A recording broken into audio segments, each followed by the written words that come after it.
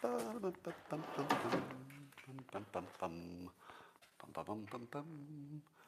everybody. Good morning. How are you? Well, it's nice to be home. It was nice to be on vacation, but it's nice to be home too. And I get to finally be with all of you. I apologize for oversleeping by 3 hours. I guess every now and then I should have a full night's sleep, and my body decided that today was the day. One of the problems with not sleeping much, because I hate sleeping, is that every now and then when I don't set my alarm clock, I'll oversleep by 3 hours. Typically, I wake up 3, 4 in the morning and I'm done. I just don't like sleep. Don't recommend being like me. Don't be like me. Instead, be like this. Be a person who knows how to enjoy the simultaneous sip. What do you need? Well, you need a cup or a mug or a glass, a tank or chalice or stein, a canteen, jug or flask, a vessel of any kind. Fill it with your favorite liquid.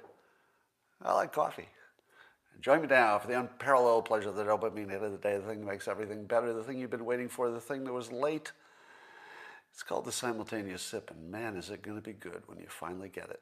Here it goes. Go.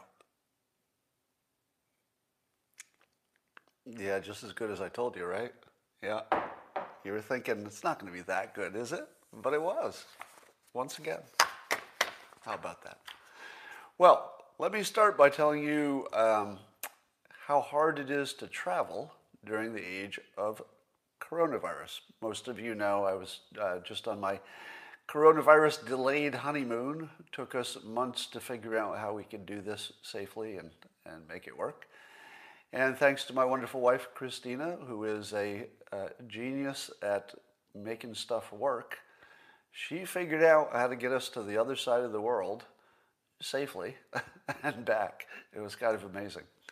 The basic thing you need to know is that it's masks all the way. We went to Bora Bora, which is in French Polynesia, by Tahiti. Just sort of leave California and head toward New Zealand. But before you get to New Zealand, you stop. And that's where Bora Bora is. And so we spent a week there. It was the most amazing week. So here are the things you need to know, the highlights. It was a high-end resort. It was the Four Seasons in Bora Bora. Could not have been better. It's impossible. There isn't any possible way this trip could have been better once you get there. Getting there is hard, but once you get there, it's amazing. Best scenery, feeling, service you've ever seen. The other thing that's amazing is that the resort, I don't know if they're going to last because their business was no more than, I don't think there were more than 30 people at the entire resort, which is built to handle hundreds. I don't know how many hundreds, but I think 300 or so. And there were maybe 30 of us there. So entire swimming pools, beaches with 0 people except us. So as a honeymoon, it couldn't have been better. I'll never experience anything like this in my life again, because it was a top level experience with no other people, in a practical sense. So I worry a great deal about the future of their business, but man, it could not have been better. If you get a chance to go before the crowds pick up, here's the risk profile. We got tested once before we flew, so we had to have a result. Now, I suppose we had a little bit of exposure, theoretically, before we flew. But once on the plane, at least I've seen studies that say that the planes are so good with their filtration these days that your odds of getting it on a plane are actually really, really low. People wore masks, but of course they fall asleep and their masks fall off them. So I would say masking is pretty good on the plane, if you think that makes any difference. I'll talk about that in a minute. So I wasn't worried about the plane. And once you get there are no people. And the staff is all masked and they do good social distancing, etc. So they won't even clean your room if they think you're going to be around it for a while. So everything was done really, really well. I think the Four Seasons did everything that they could possibly do. And then you get another test while you're there.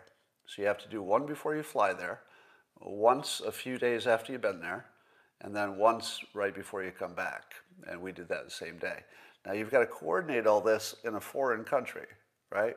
So you've got to find a place in Tahiti that will give you a test that you'll get a result the same day so you can fly later that day. Do you know how worried I was that that wasn't going to work? And you know, you've got 4 hours to get your test and it doesn't come.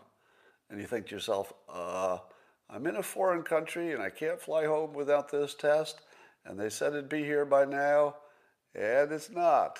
You know, you're checking your email, you're thinking they wrote down a code wrong or something, you'll never get home. Now, of course, these are silly traveler worries because it's not likely that a place that's a tourist destination has not figured out how to get the tourists home. That's the part I always forget, is that I'm not the first person who ever had to figure this out. Obviously, they have a system. So the hotel works with you, and the hotel will tell you where to get the test, and they'll make sure that you can get a cab there and back, and it's all very civilized and easy. But boy, I'll tell you, the distance they push that swab down your nose in Tahiti, that set a record. I mean, the American tests were bad enough, but the Tahiti tests, they really went for some spelunking for depth there. I think they tickled my brain a little bit. But the bottom line is, if I had to judge how safe I was, and this is the bottom line of this, how safe I was traveling from the coronavirus versus how safe I would have been just staying home and socially distancing the normal but imperfect amount that we all do, I feel like I was safer on the road. I don't know if you could measure that in any way, but if I looked at all the testing that I did and all the other people did, I ended up on an island in the middle of the Pacific without anybody who had either not been there 2 weeks without an infection already, or they got tested within the day that they arrived. So it was actually probably safer than just normal life, and probably a lot safer. It probably wasn't even close. Without an actual scientific way to measure that, I can't be sure. So I'm only giving you a sense of it. I'm not giving you a scientific opinion. It felt way safer than just staying home. And that's a big credit to the system that has adjusted that much to make that possible. So the traveling, I would say traveling with a mask is hard, especially if you have to try to sleep on the plane because it's a long flight. We had a 4-hour delay followed by a 7-hour flight on the way there. If you add in the travel time and the taxi time and everything else, 12 hours in a mask, it's a long day. But a lot of people who have just regular jobs are doing that every day. So I'm not going to complain about it. So it was all good. So here's a question that people keep asking me. I have apparently spoken differently about how we should look at business close downs, the lockdowns, versus wearing masks. And it's actually a fair question. In one case, I say that the business closures, the forced closures, do not have scientific backing to suggest that they work. Would you agree with that? That we don't really have scientific backing to suggest that closing businesses, as opposed to keeping them open with all the right restrictions, we don't have evidence which one of those makes a difference. Now, I just told you I did a very complicated, extensive, travel, and I did feel safer. I don't know, but it felt safer than normal life because it was so, designed to be controlled, where normal life is messy, right? But if it's designed to be controlled, maybe they can do it better than your normal messy life, right? That's what I think. So I don't have a feeling of whether we can tell that closing businesses helps or hurts. So we don't have science, because it's hard to measure and it's kind of too early to even know if you did. So what do? You don't have science, but common sense kind of can point in both directions, can it? You could make a case that social distancing would be better served with business closures, but then how do you factor in the fact that it wouldn't be normal business? It would be opened under certain careful restrictions. Would that make it safer than normal life? It might. Who knows? So I would say business closures are unproven scientifically, and so there you should really pause to see if you want to do that, because we know the cost of it could be gigantic in terms of extra poverty and all the things that causes. But I say the opposite, or something very different about masks. And people have pointed out that that looks like an inconsistency. Why is it that I say I can't make a determination about whether closing businesses makes sense, but my common sense of it, which is largely an illusion, common sense is an illusion, but my feeling of it, having observed it up close, my feeling of it is it's a mistake to close businesses. There might be some exceptions, like possibly a gym. Yeah, but no, even a gym, they would do good procedures. So I would say anybody who is willing to open up and do careful procedures, my logical, just experienced brain that sees the world says probably opening businesses would be a better way forward. And California is starting to open up a little bit starting this week, so that's good. But I don't say that with masks. Now, masks also have this problem that we don't know exactly what masks are doing in the context of the coronavirus. We know they've been measured in different contexts for different purposes in the past. We know that the experts overwhelmingly say you should use masks. We know that other people point to other studies and say, no, these studies show masks don't make a difference. So why is it that I would have a different opinion about masks, in which I say you should go ahead and wear them, take the recommendation of the experts, whereas the business opening stuff I'm a little squishier on, and it looks like maybe we should just open the businesses and not do that. Why do I make that difference? And the difference is this. Here, first, some context. You live in a life, in a world, in which you don't have scientific studies for almost anything you do. You don't know that waking up a little early will make your life better or worse. You don't know that this meal you ate is the smart one or not a smart one. You don't know if, you don't know much about anything. You don't know the house you might buy, the job you might take, the commute you choose. Almost everything you're doing all day long is stuff that nobody's studied. You've just lived in the world long enough where you say, I think this looks like a better choice than this, but there's no way to know. You just got to take your shot. Masks are a little like that. And there's a rule that I use that I apply to just about everything, which is that friction pretty much always works. Now, I'll leave a little wiggle room because I'm sure there's some case where it doesn't. But if you've lived long enough, you see that wherever friction is applied, or wherever it's removed, it has exactly the predictable impact. If you tax something, people will do less of it. If you build a wall, it'll be harder for people to get over. It won't stop it, but it'll be harder, might reduce it. If you restrict anything, you get less of it. And with my living in the world, without the science, just living in the world, I say, hey, if the problem is stuff shooting out of your mouth, and we know that that's a far bigger problem than what you're touching, that seems to be the common understanding. If it's stuff that's shooting out of your mouth and you can put some friction on that thing, does it stop every bit of the virus? No, we know it doesn't stop all of the virus. But we do know that the amount of the viral load makes a big difference in what the outcomes are.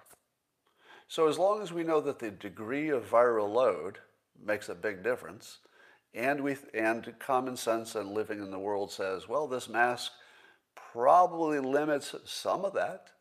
Does it stop all of it? No, nobody thinks that. Nobody thinks a mask stops a virus. Nobody thinks that. There's no expert who thinks that. They think it might slow it down, might add a little friction. Now, do you need to do a scientific study in every situation in your life in which somebody is applying or taking away friction to know what kind of effect that will have? You would be right 99% of the time if you just said that friction is a real thing and wherever it is added, you get less of a thing. Wherever it's subtracted, you get more of a thing. That's it. Now, could I be completely wrong? Could we learn someday in the future that masking was more bad than good? Absolutely. You could totally learn that. So if you think I'm telling you, I know with my great brain certainty 100% that masks are definitely the reason, I don't think that's knowable. And anybody who has that opinion, I would respect that. But I do think that if you're doing a risk management assessment, given how high the stakes are, I would say it's a good risk, and that the consensus of experts is still solidly pro-mask. If you see a growing number of experts who tell you masks don't work, I would take that seriously. But right now, I don't see that. I see people who are not experts looking at studies they don't understand, which are usually on slightly different things. You know, whether it works in a, let's say, a surgery setting, et cetera, for different kinds of diseases. I would wait for a pretty big consensus of experts to say they don't work before I would even consider that they don't work. And we don't have anything like that. Now, if you've seen actual medical experts, a consensus, not a rando doctor person, but actual growing consensus of doctors saying masks don't do anything, I would take that seriously, but that doesn't exist. And you got to ask yourself why, right? Because there are people on every side of everything. You don't have enough doctors to form sort of a movement away from masks. You don't. That means something. You should take that seriously. Now, does that mean that the experts are right? No, but since it matches with my common sense, if you want to call it that, it's always an illusion, then I'm willing to take that as a reasonable risk to wear the mask. Here's the funniest, scariest thing in the world. There's some reporting that Trump is getting stronger by being out of the news. I think everybody has made the same observation, that Trump, if he just stopped talking for a while as president, if he had just stopped talking for a while, that his popularity would have gone through the roof. If he just stopped being a little bit as Trumpy as he is. Now, that's a ridiculous thing to hope for, because the whole point of electing Trump is that he wasn't going to change. He wouldn't have even been elected in the first place if people thought he was going to be a different person when he took office, right? That's part of what you expected, that Trump is Trump. Excuse me. That said, he's sort of, let's say, involuntarily forced into some silence after his office, his term ended. And the less he talks, I feel like the more popular he's going to get. Because you've got this big populist energy, if you will, that suddenly became leaderless. What happens when you have this much energy, let's say the populist, whatever the Trump movement was, you have that much energy, and then the leader goes silent? What happens? Does the energy just dissipate? Well, I guess the people on the left hope that would happen. Does it transfer to another leader? It could, but who is that? Don't you think we'd know by now? Who is the natural inheritor of the energy that the Trump movement or the populist movement created? I don't know. I mean, there are some good Republican candidate potentials for 1994, some of them more Trump-like than others, but there's not really a natural, there's not a name where every one of you would say, well, what about X? Not really, right? Yeah, Matt Gaetz, I think, is his own person. I don't see him as exactly a Trump clone, but he would be, at least in terms of the populist policies, would be very close to that. So he'd be Ted Cruz. Cruz has some problems politically at the moment because he's being branded as being part of the insurrection. So here's the interesting part. If you thought that Trump was a problem before the Democrats decided to crucify him, let me say that again so you won't think I chose that word accidentally. If the Democrats thought that Trump was a problem before they decided to crucify him, and then he went silent for a while, how many days? And the only problem is, if you thought that the so-called insurrection was a problem, wait till you see the resurrection. Because the resurrection's going to be a bigger problem. if you're a Democrat. Now, I'm not going to predict that Trump, after having been legally and politically crucified, would go away effectively as if dead for a while the movement that he led grows in his absence, grows.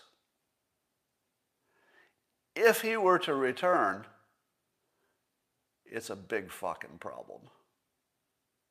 Now, I predicted he won't. I had predicted that he would not be politically viable because he wouldn't be able to get the same people who supported him the same way before. And I'm going to stick with that. I'm going to stick with my prediction that he will not run for office again. So I'm going to stick with that. But if you wanted to guarantee that he did run for office and win, just keep doing what you're doing. Because every time you hear somebody who was associated with Trump get taken down, at first you say, oh, okay, that's a special case. That's somebody who did something illegal, and of course the law is the law, so I understand that one. Oh, there's another one? Oh, it's somebody, okay, they did something else. Yeah, I guess that was pretty bad, so I guess that's a special case. You know, they were a Trump supporter, but that's a special case. Well, there's another one? There's another one in the headline? There's 3 more? Every time you hear another Trump supporter being taken down, it starts with, I guess they had to do that. They broke some laws. And then it starts to be people taken down for things they may or may not have thought. People being taken down for signing up to have a Parler and Gab account. That just happened. That was just in the news. Somebody got fired for simply having an account on Parler and Gab. That's it. That was the entire accusation. They had an account in an alternative social media platform. Every time you hear about that stuff, it feels as if the people who are associated with it and all that populist energy might be picking up power.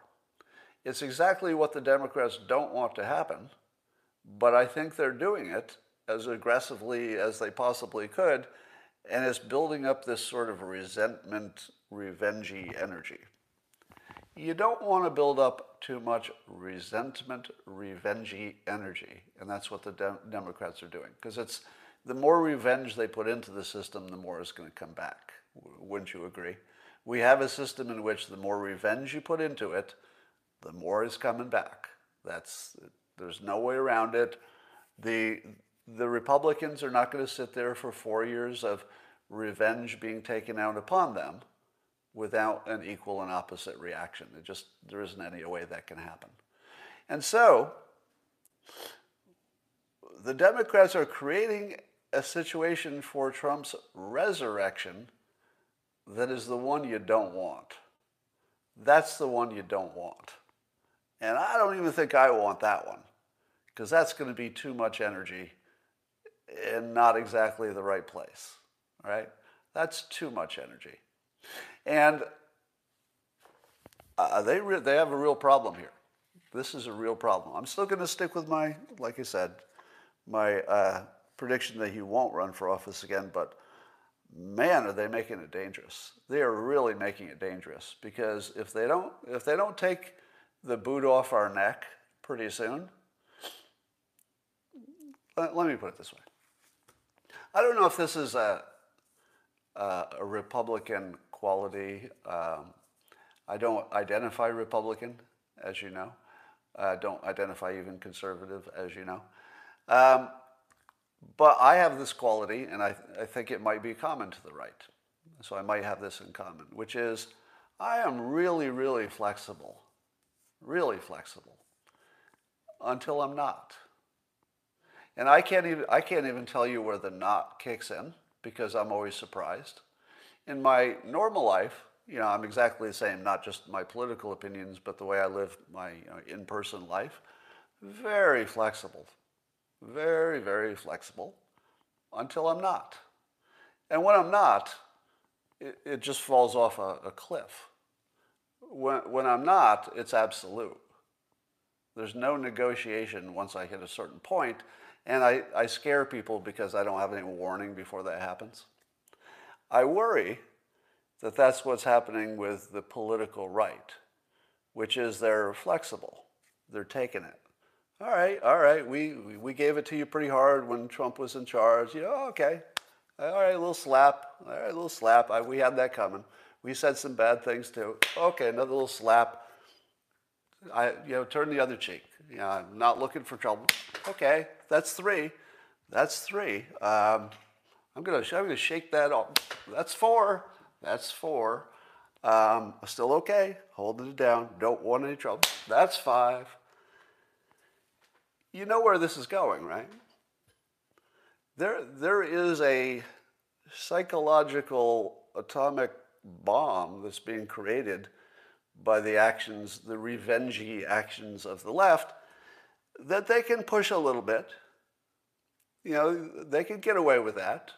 And even people on the right, I think at some level you're saying, yeah, elections have consequences. I wish our side won. Yeah, we gave it to them pretty hard. It's a political game. They're giving it back a little bit. But there is a limit. There is a limit. And if they reach that limit, they're going to get a leader of the populist movement that they didn't want. Could be Trump again. That would be a big problem. Could be Trump again. A big problem for the left anyway. But it'll be somebody else. And you don't want it to be me, that's for sure. You don't want it to be me. All right. The funniest story in the news is the talk about the Trump library. Somebody wrote an article or an opinion piece in the Washington Post saying that Trump should not have a presidential library. He should not have a library? Come on. Well, Joel Pollack called that out and wrote about it. And here's just something that Joel wrote in Breitbart.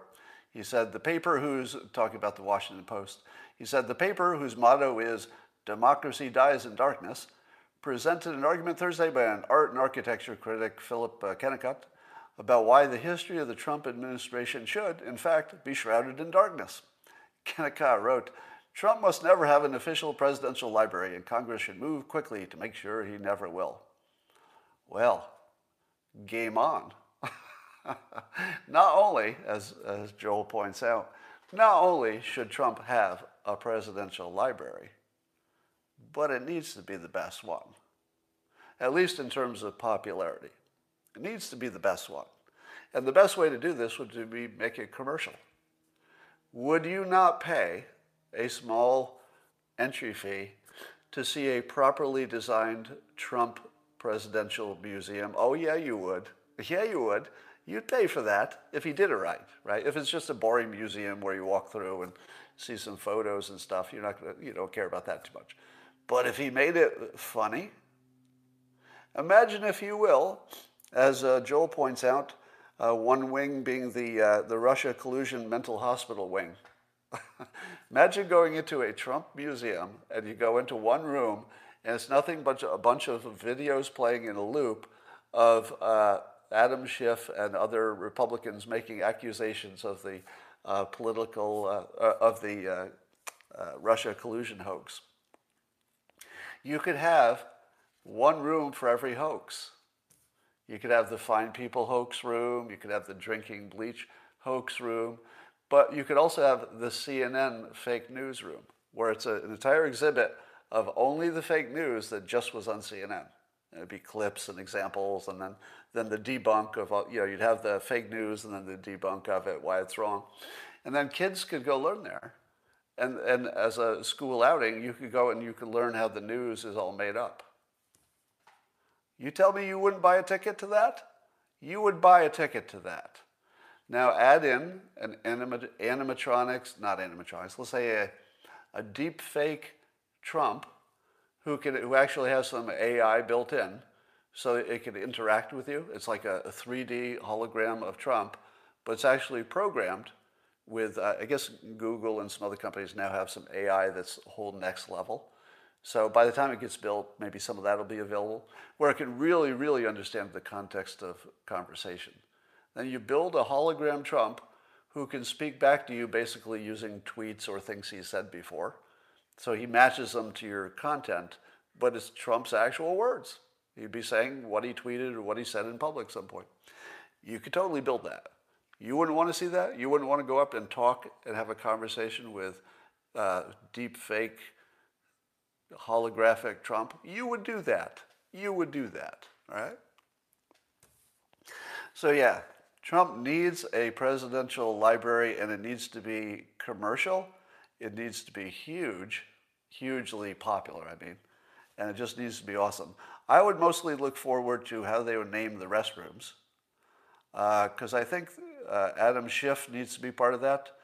Or at least, the new new toilets have two buttons, depending on what your business was. You get the little button for, number one and big button for number two. Well, I think the big button should be named Adam Schiff, and the little button should be whatever. But then there should also be I'd like to see a Stormy Daniels interactive exhibit. Sort of like a ride. Well, you could use your imagination there. I don't have to fill in the blanks. All right. This is a predictable problem. Apparently, there were a bunch of vaccinations available in Washington Heights, a part of New York City, which has a high minority population, I think mostly Hispanic, if I'm correct. And a bunch of white people came in and got those shots. So they were available for people over 65, and a bunch of old white people went in there and took those shots, so they weren't available for other people. Now, wouldn't it be better that maybe we didn't divide our health care by race? I don't know how this could possibly go well. I said this before, I think on a tweet. I'm completely on board with the fact that African American citizens should get some priority because they have worse outcomes. I get that. But there's such a big difference between asking me personally if I would mind waiting for other people to go ahead, in which case I'll say, yeah, I will. That's a good argument. Some other people should go ahead of me. I mean, we're all doing that, right? Everybody's saying, if you're over 80, you go first. If you're doing frontline healthcare, you should go first, etc. So I don't have any problem with the concept of, as a citizen, of letting other people go first, and black citizens would be at the top of my list because they have worse outcomes. So of course, yeah, I'm completely on board with that. But what happens when your government tells you that's the rule? That's different, isn't it? If you ask me personally, I'm fine with it. But if you tell me it's the law that my race will determine my health care outcomes, at least in this way, I've got a problem with that. I just don't feel that that's where the government should be getting involved. But if you ask me voluntarily, if even, let's say, Joe Biden, who is legally acknowledged as my president, I don't have to agree with him politically. If he simply said, look, the only way this is going to work is for you citizens to step up and make some sacrifice. You know who you are. Don't get your shots first. I'd say let us work that out. Because there are people whose psychological condition is such that they probably need to get it sooner because they can't deal with things psychologically, right? Or they don't have the ability to socially isolate as well as I can. If I can socially isolate better than 95% of the world, and I think that's actually true in my case, shouldn't I wait a little bit longer? Makes perfect sense to me. You just have to ask. One of the things that's, I think, deeply missing in this country is just asking. When was the last time somebody did that? When was the last time your leaders said, look, I don't want this to be a law because it's a bad precedent. I don't want to make it a law that white people go last for shots. It's just not a good precedent. But I will tell you, you know what the risks are, and I want you to act like good citizens. I want you to do what's right. Use your conscience. Look at your own risk and reward. Nobody can make that decision for you. And you decide what's right. And then act on it. That's all we're going to ask of you as citizens. You just decide what's right. Now, I don't know how that would turn out. Maybe that wouldn't work out. But I feel like that's where we should be on this. Joe Biden should be asking people like me, because I'm sort of on the bubble. I'm not old enough that I can get into the shots, but I could make an argument about a comorbidity. I've got asthma, so maybe I should be at the top of the line. But I wouldn't mind waiting, because I can socially isolate better than most people. So, special case, I'll wait a little bit. All right. Just ask. So that's a direct request to Joe Biden. Just ask. Seriously, just ask. I think a lot of people would be willing to help out.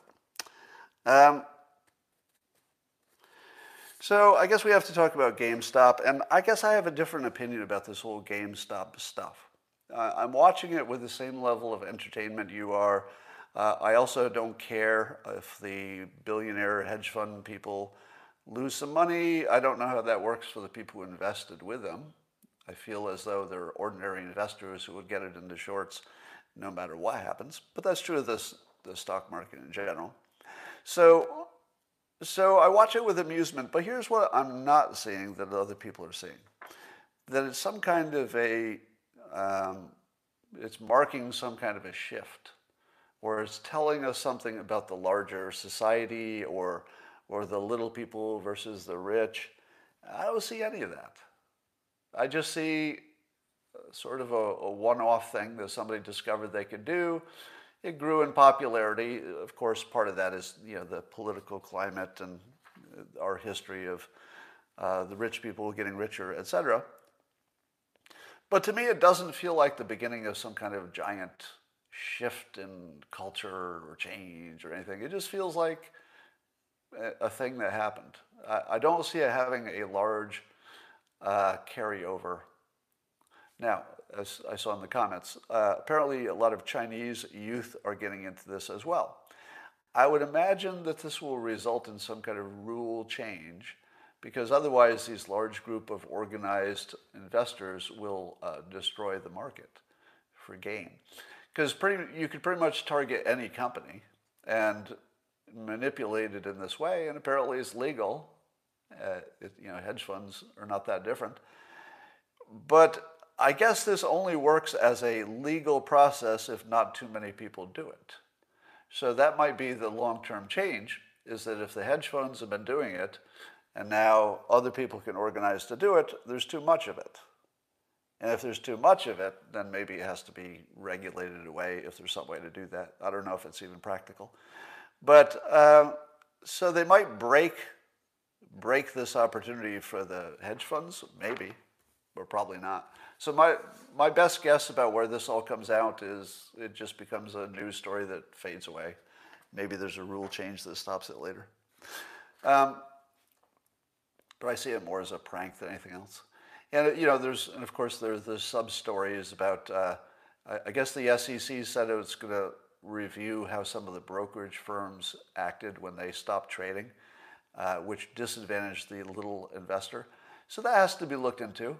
But it looks like the legal system or the government regulation system will look into it. So I don't know that there's as much there as other people are thinking. This feels like the kind of story that's a story because Trump is no longer in office. Something is going to fill the news cycle no matter what. You take out Trump and there's this giant empty spot that has to be filled. I don't know. This story isn't interesting to me, but it's capturing the imagination. Who do you think would be the natural leader of the populist movement if, let's say, if Trump does not resurrect? Who would be the natural leader? Give me some names. Now, I heard, Matt Gaetz. I've heard, who do you think? Who would even qualify to take that role? You. Yeah, there wouldn't be a better president than me on some level, but I would never want that job, so it's never going to happen. The only thing that would make me a good president, I probably had more bad qualities than good, so don't vote for me for president. But the one good thing I would bring is I wouldn't feel the need to lie to you. Maybe if you take the job, suddenly you have all kinds of reasons to lie, but I wouldn't really feel the need to. because I don't think there's anything I couldn't explain in a way that I just wouldn't need to. So, but it would be the worst job in the world, so I wouldn't want it. All right. In the news, FBI attorney Kevin Clinesmith, you heard of him on the Russia collusion hoax business. He forged email in Carter Page's his FISA process, and he forged an email. Just think about that. A U.S. attorney forged an email, ruined the life of this Carter Page guy for all practical purposes. His professional career just got kneecapped. And all he received for that was a 12 months probation, 400 hours of community service, and a $100 fine. Now, I don't know what is typical for what kind of a sentence you get for that kind of a crime. I suppose they probably say something along the lines of no prior crimes. Maybe they argued he thought he had a good reason. I'm not sure that should make a difference. Maybe they just said this is similar to other crimes. Oh, I'm seeing people say Tulsi Gabbard, Rand Paul for a populist leader. Maybe so. So, but what do you think of this? 12 months of probation, no jail time for throwing the entire country and people's specific lives into a horrible situation. I feel as if this is not even close to appropriate. If you forge something in the role of a government professional, especially an FBI attorney, that's got to mean something that's different from a regular crime, right? Can you treat a government action against a citizen the same as you could just do citizen-to-citizen crimes? I feel as if he's being sentenced as if this were just a regular white-collar crime. This was not a regular white-collar crime. This almost destroyed the whole frickin' country. And it destroyed some people's lives for sure. This should have been 5 to 10 years. That feels about right to me, 5 to 10 years. Wouldn't you say? If you were just going to compare it to other crimes that you're aware of, 5 to 10 years. Completely inappropriate. This is the sort of thing that in the context of the Trump energy or populist gaining momentum while Trump is sort of absent from it at the moment, this is the sort of thing that's adding energy to that. Because this seems so blatantly, I hate to say unfair, but that's how people will register. You know, the world, there's no such thing as fairness. But people will register this as unfair. In other news, Black Lives Matter movement has been nominated for a Nobel Peace Prize, which is interesting for a movement which many would consider a racist movement. Now, obviously, its intention is to be anti-racist, but in application, it became a overt racist movement, I would say. Now, that is not to say that the people in it are bad people, but in terms of just how it evolved and what it turned into, I would say that it turned from an anti-racism thing into just a completely racist movement, even though the goals of it, of course, most people would agree with, of all that Black Lives Matter, of course. So, I think the Nobel Peace Prize has become just ridiculous at this point. I mean, yeah, it always has been ridiculous, but it went to a new level of ridiculousness. I suppose we say that every year.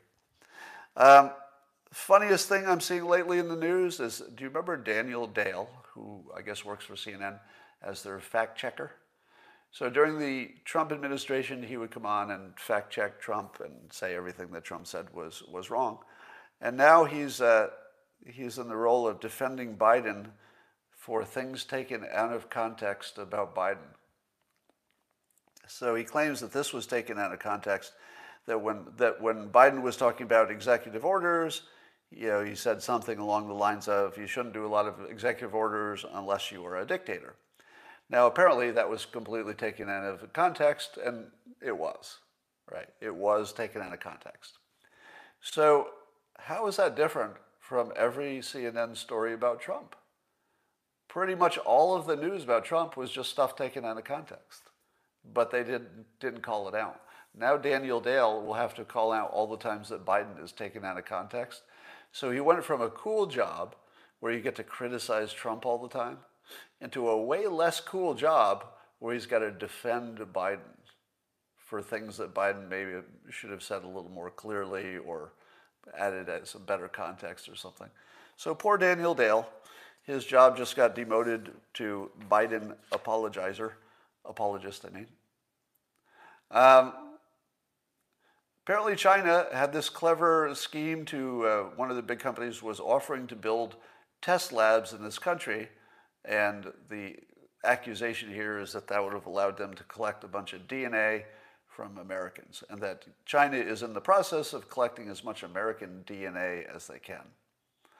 Now, I can't think, there are probably a whole bunch of ways you can misuse DNA, and of course the scariest one is any kind of a weapon that would be DNA specific, which we do worry could be possible.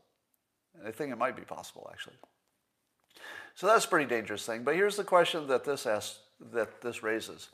Why is it in the year 2021, Chinese companies have something close to free reign in the United States? I'm sure they have restrictions, but Chinese companies can do business in the United States in a way that American companies can't do business in China. Now, you can do some kinds of business, but it's not anywhere close to equal. Why do we let that happen? Why in the world would we let our rival, China, do something closer to unrestricted business in our country with this kind of risk? You know, if they put any technology into your company, you've got a risk that they're stealing your secrets through the technology. If they do any kind of medical thing, you've got a risk that they're going to steal your DNA. If you do any kind of other thing, there's going to be some other risk. Every time the Chinese are buying into this country, it opens up some kind of a risk. Why do we let them do business here? Why is that legal? Does anybody have any idea why that's legal? I can't think of any reason why that should be legal if we can't do it in their country. Now, if they opened up and said, hey, let's just make it the same. You can do whatever we do there, you can do here. But that's not going to happen. If we can't do business in their country, they should not be able to do business in our country. It should be the same. And why is that even controversial? Who's on the other side of that argument? Is there somebody in the United States who says, yeah, we really do want the Chinese to be putting their money into our economy? Are they putting so much in that we'll go into a depression if they stop investing? I don't know. I guess I need to know more about that, but I've never heard a reason why China should do business with us when we can't do the same kind of business with them. If there is an argument for that, I'd love to hear it. But I think it's just stupid. From a security perspective, it just seems stupid. Are you having the same impression I have with Joe Biden's spokesperson, Jen Psaki? Here's my take on her. Day one, she seems pretty capable. You know, she seems bright and looked like a perfect choice for the job, really. I thought it was a good choice. Although I feel like they should have chosen a woman of color. But, you know, she looked very capable and qualified, and she had a good background, and etc. But as time goes by, do you know some personalities, the more you see them, the less you like them? But there are others, the more you see them, the more you like them. You know, some people don't wear well, if you know what I mean. There's something about Jen Psaki, who is, let's say, whatever is the opposite of Dana Perino. I'll just pick her as my example. The more you see of Dana Perino, who had been spokesperson under Bush, the more you see of her, the more you like her. She just has one of those personalities. The more you see, the more you like. That's why she's, has a lot of time on Fox News. The public likes seeing her. But the more I see of Jen Psaki, And this has nothing to do with being a Democrat, has nothing to do with being a woman, right? So if you're looking for any isms, I don't think it has anything to do with any of that. She just has a personality that the more you see of it, the less you like it. Am I right? And the reason I use, Dana Perino as my opposite example is because she doesn't have that. And I would say Kayleigh McEnany, even if you hated how she treated the press, she's also one of those personalities where the more you see of her, the more you like her. And that's just not true of everybody. The more you see of Adam Schiff, the less you like him, right? Now, could it be that I'm being biased simply by political leanings? And I'm thinking to myself, no, I'm just agreeing with people I want to agree with, and I'm just having some bias about people who might have a different opinion from me. Could be. I mean, it might be that that's all that's happening here. But I put the question out to you. It seems like there's something about her that a little bit lasts a long time, if you know what I mean. Is anybody getting that same vibe? Very capable, very smart, but a little bit of her goes a long way. And I don't know if that's going to be a factor going forward. But the story related to this is that when she was asked whether they're going to see Joe Biden some more for these press conferences, and she only answered cleverly, "Oh, are you eager to see him? Is that what you're saying?" And the reporter said, "Sure." And then she didn't answer the question. Don't you think it's going to be more and more of a story the longer Biden goes without opening himself up to unfriendly questions? Because the whole point of these presidential press conference things is that it opens you up to unfriendly questions. Is Biden going to avoid unfriendly questions for 4 years? Can he get away with that? Probably can. Here's something I recommend to you on CNN. I've said this before, but while I criticize CNN's news coverage quite a bit, CNN as a network does some non-news programming that often is really good. So a lot of these CNN specials that are just about, say, a certain topic, they're quite well done, and I recommend them quite often. They've got one coming up that's being teased. I think Anderson Cooper is running this, and they're talking to some Q supporters to sort of dig down and figure out what's up with the Q believers. And there's a teaser where Anderson Cooper is talking to a completely rational-looking guy, a guy who you'd say to yourself, and first of all, he looked like he might have, I'm guessing, no, I don't want to guess somebody's ethnicity, but I'll say the person who's talking to is not a typical white bread looking guy. Let's just say that, but I won't guess what his ethnic background is. But that makes it interesting too, because you're imagining the Q believers as a bunch of super white people. But here was one that Anderson was talking to, who was not in that category, and said that he believed that at one point that Anderson Cooper ate babies. He said that to Anderson Cooper, and then he apologized for thinking that Anderson Cooper ate babies. And then he went on to say other things he believed about Q working with interdimensional blue bird-like creatures. What? What? And here's the amazing thing. The guy he interviewed looked like a completely normal, smart person who could operate in the world and do just about anything. A very capable, reasonable-looking person. And that person looked right in the camera and said to Anderson Cooper, "Yeah, I believed you ate babies." Sorry. Blue avians is what I guess the Q people call it. Now, what do you make of this? Do you say to yourself, well, that's a crazy person? Or do you say to yourself, there are lots of crazy people? Do you imagine that the Q people are mentally weak? Do you think that the Q people are extra gullible? Do you think that the Q people have some kind of strange mental defect?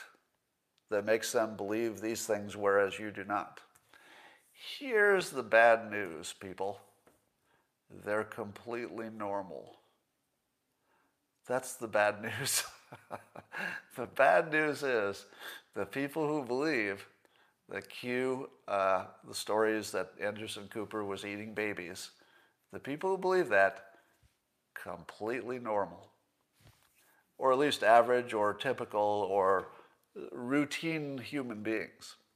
How do I know that? You're not going to like this. I'll probably lose a few followers in the next few minutes because people believe every religion. No matter what religion you have, which I think we can agree, can we stipulate something? That whatever religion you have is the true one.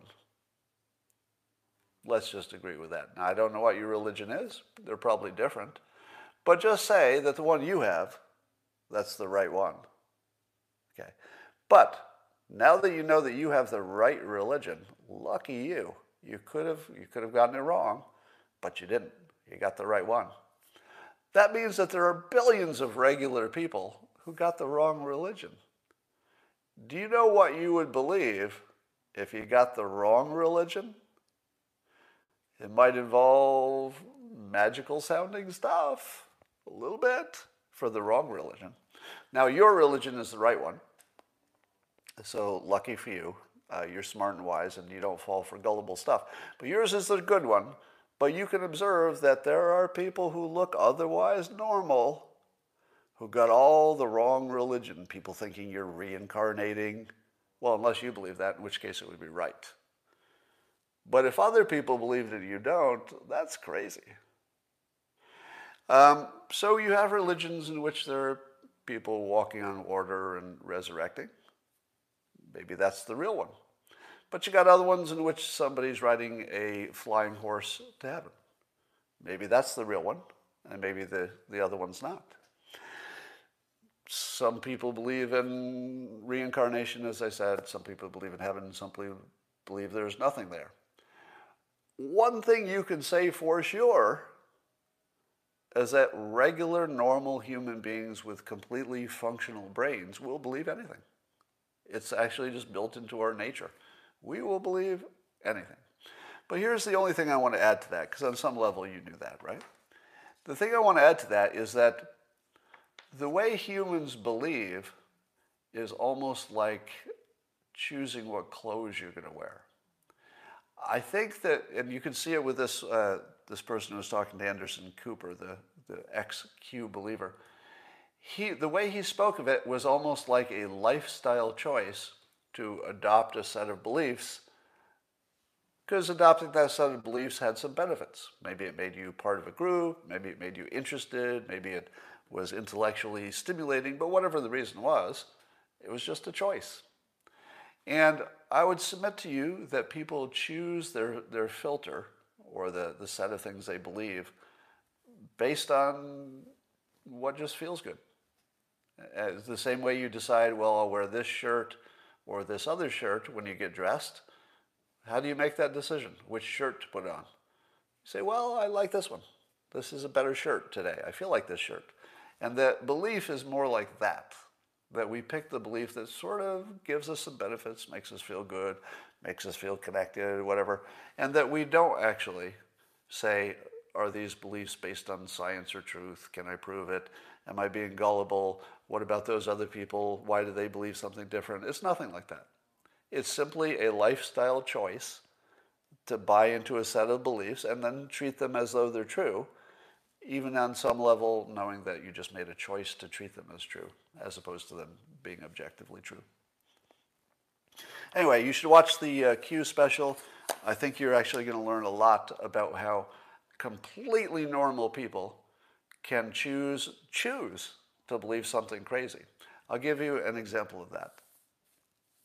When I watch one of my favorite shows is about ancient astronauts and ancient aliens allegedly building the pyramids and allegedly interacting with lots of different early cultures. Speaking of which, I'll show you a picture if I can do this on camera.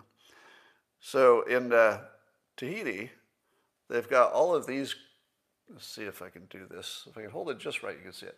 There's a little totem-looking picture all over the place in Tahiti where it looks like an alien, like this big-eyed alien thing, and they're all over the place, as if the early Tahitians had had contact with an alien race, and that now they're building them into all their imagery. And I thought to myself, well, maybe they just liked, creating imaginary creatures that looked identically to how we would imagine an alien looks. And it's just a coincidence. Maybe. Maybe that's what's going on. But when I watch those shows, I suspend my critical thinking and I allow myself to live in a reality in which the aliens did come down and taught people how to build pyramids, and those are why the cave drawings look like advanced aliens with spaceships sometimes. Now, when I do that, when I accept that reality for the point of entertaining myself by watching this, am I really accepting it as an actual reality? Or am I accepting it as an entertainment reality? And I feel like it's different. My inner sense of it is that if you put a gun to my head and said, all right, now you're going to have to bet with your real money, or we're going to kill you if you're wrong, you have to bet. Did the aliens teach the early people how to build the pyramids? All right, you got to put your real money on it now. I'd bet against it. I'd bet against it. And I wouldn't feel too unsafe when I did. I'd feel confident that I could bet against the aliens having built the pyramids or helped on them. But when I watch those shows, I like to accept it as true because it makes it more fun. So I find that I can wear reality like a shirt. I can just put on my alien astronaut shirt and I can just wear it for a while. And then I can just take it off. And if somebody says, now you have to bet your real money, I'd say, oh, real money? Real money, okay, let me take off this shirt. Once you learn that people can change their religion, basically, like they can change a shirt, because it's more of a lifestyle decision, it's not based on what you really think is true in many cases. Once you realize that distinction, it starts explaining a lot of what you see. That people are adopting a belief that just feels good. And they can lose that belief if there's something that makes it stop feeling good. And the Q stuff, had this business in the Capitol, which was an event that made it stop feeling good. And the moment it stopped feeling good, there were some people, such as this guy talking to Anderson Cooper, who said, okay, it doesn't feel good anymore. Now I'll change my belief. All right, who killed more people, the CCP or Q? Well, that's easy. All right, that's about all I got now. I was just looking at your comments. People love the ancient alien stuff. It just captures your imagination. All right. Was it a good honeymoon? Yes, it was. Yes, it was. I'd show you some pictures, but you'd feel bad. All right, I'm going to put together some of my best, I think. I've had some time to plan. Micro lessons on how to program your brain. Now, it's my favorite topic, how to reprogram your brain, but I've got another take on it that I think will be useful. That will be on the Locals platform only for subscribers, and some other micro lessons that will be on there this week. And somebody says, if aliens were real, we'd have seen photos by now. Yeah. Given that all we have is we have cameras in every pocket in the civilized world, yeah, I think we would have a picture of an alien by now. I think so. Yeah, Locals is a platform in which subscribers can subscribe to my content that you don't see otherwise. So I have the stuff that you do see, but I add useful content that you wouldn't see otherwise. I'd like to know how to sleep. I think I did. Did I not do a micro lesson on that already? If not, I will. And I will talk to you tomorrow. All right, YouTubers, sorry I was not streaming on YouTube while I was out of the country. The button disappeared. And so there's some things you just can't do outside the country, and for some reason that I didn't have that option. Yes, I am back in California. All right. Just looking at your comments. All right, that's all we got for today, and I will talk to you tomorrow.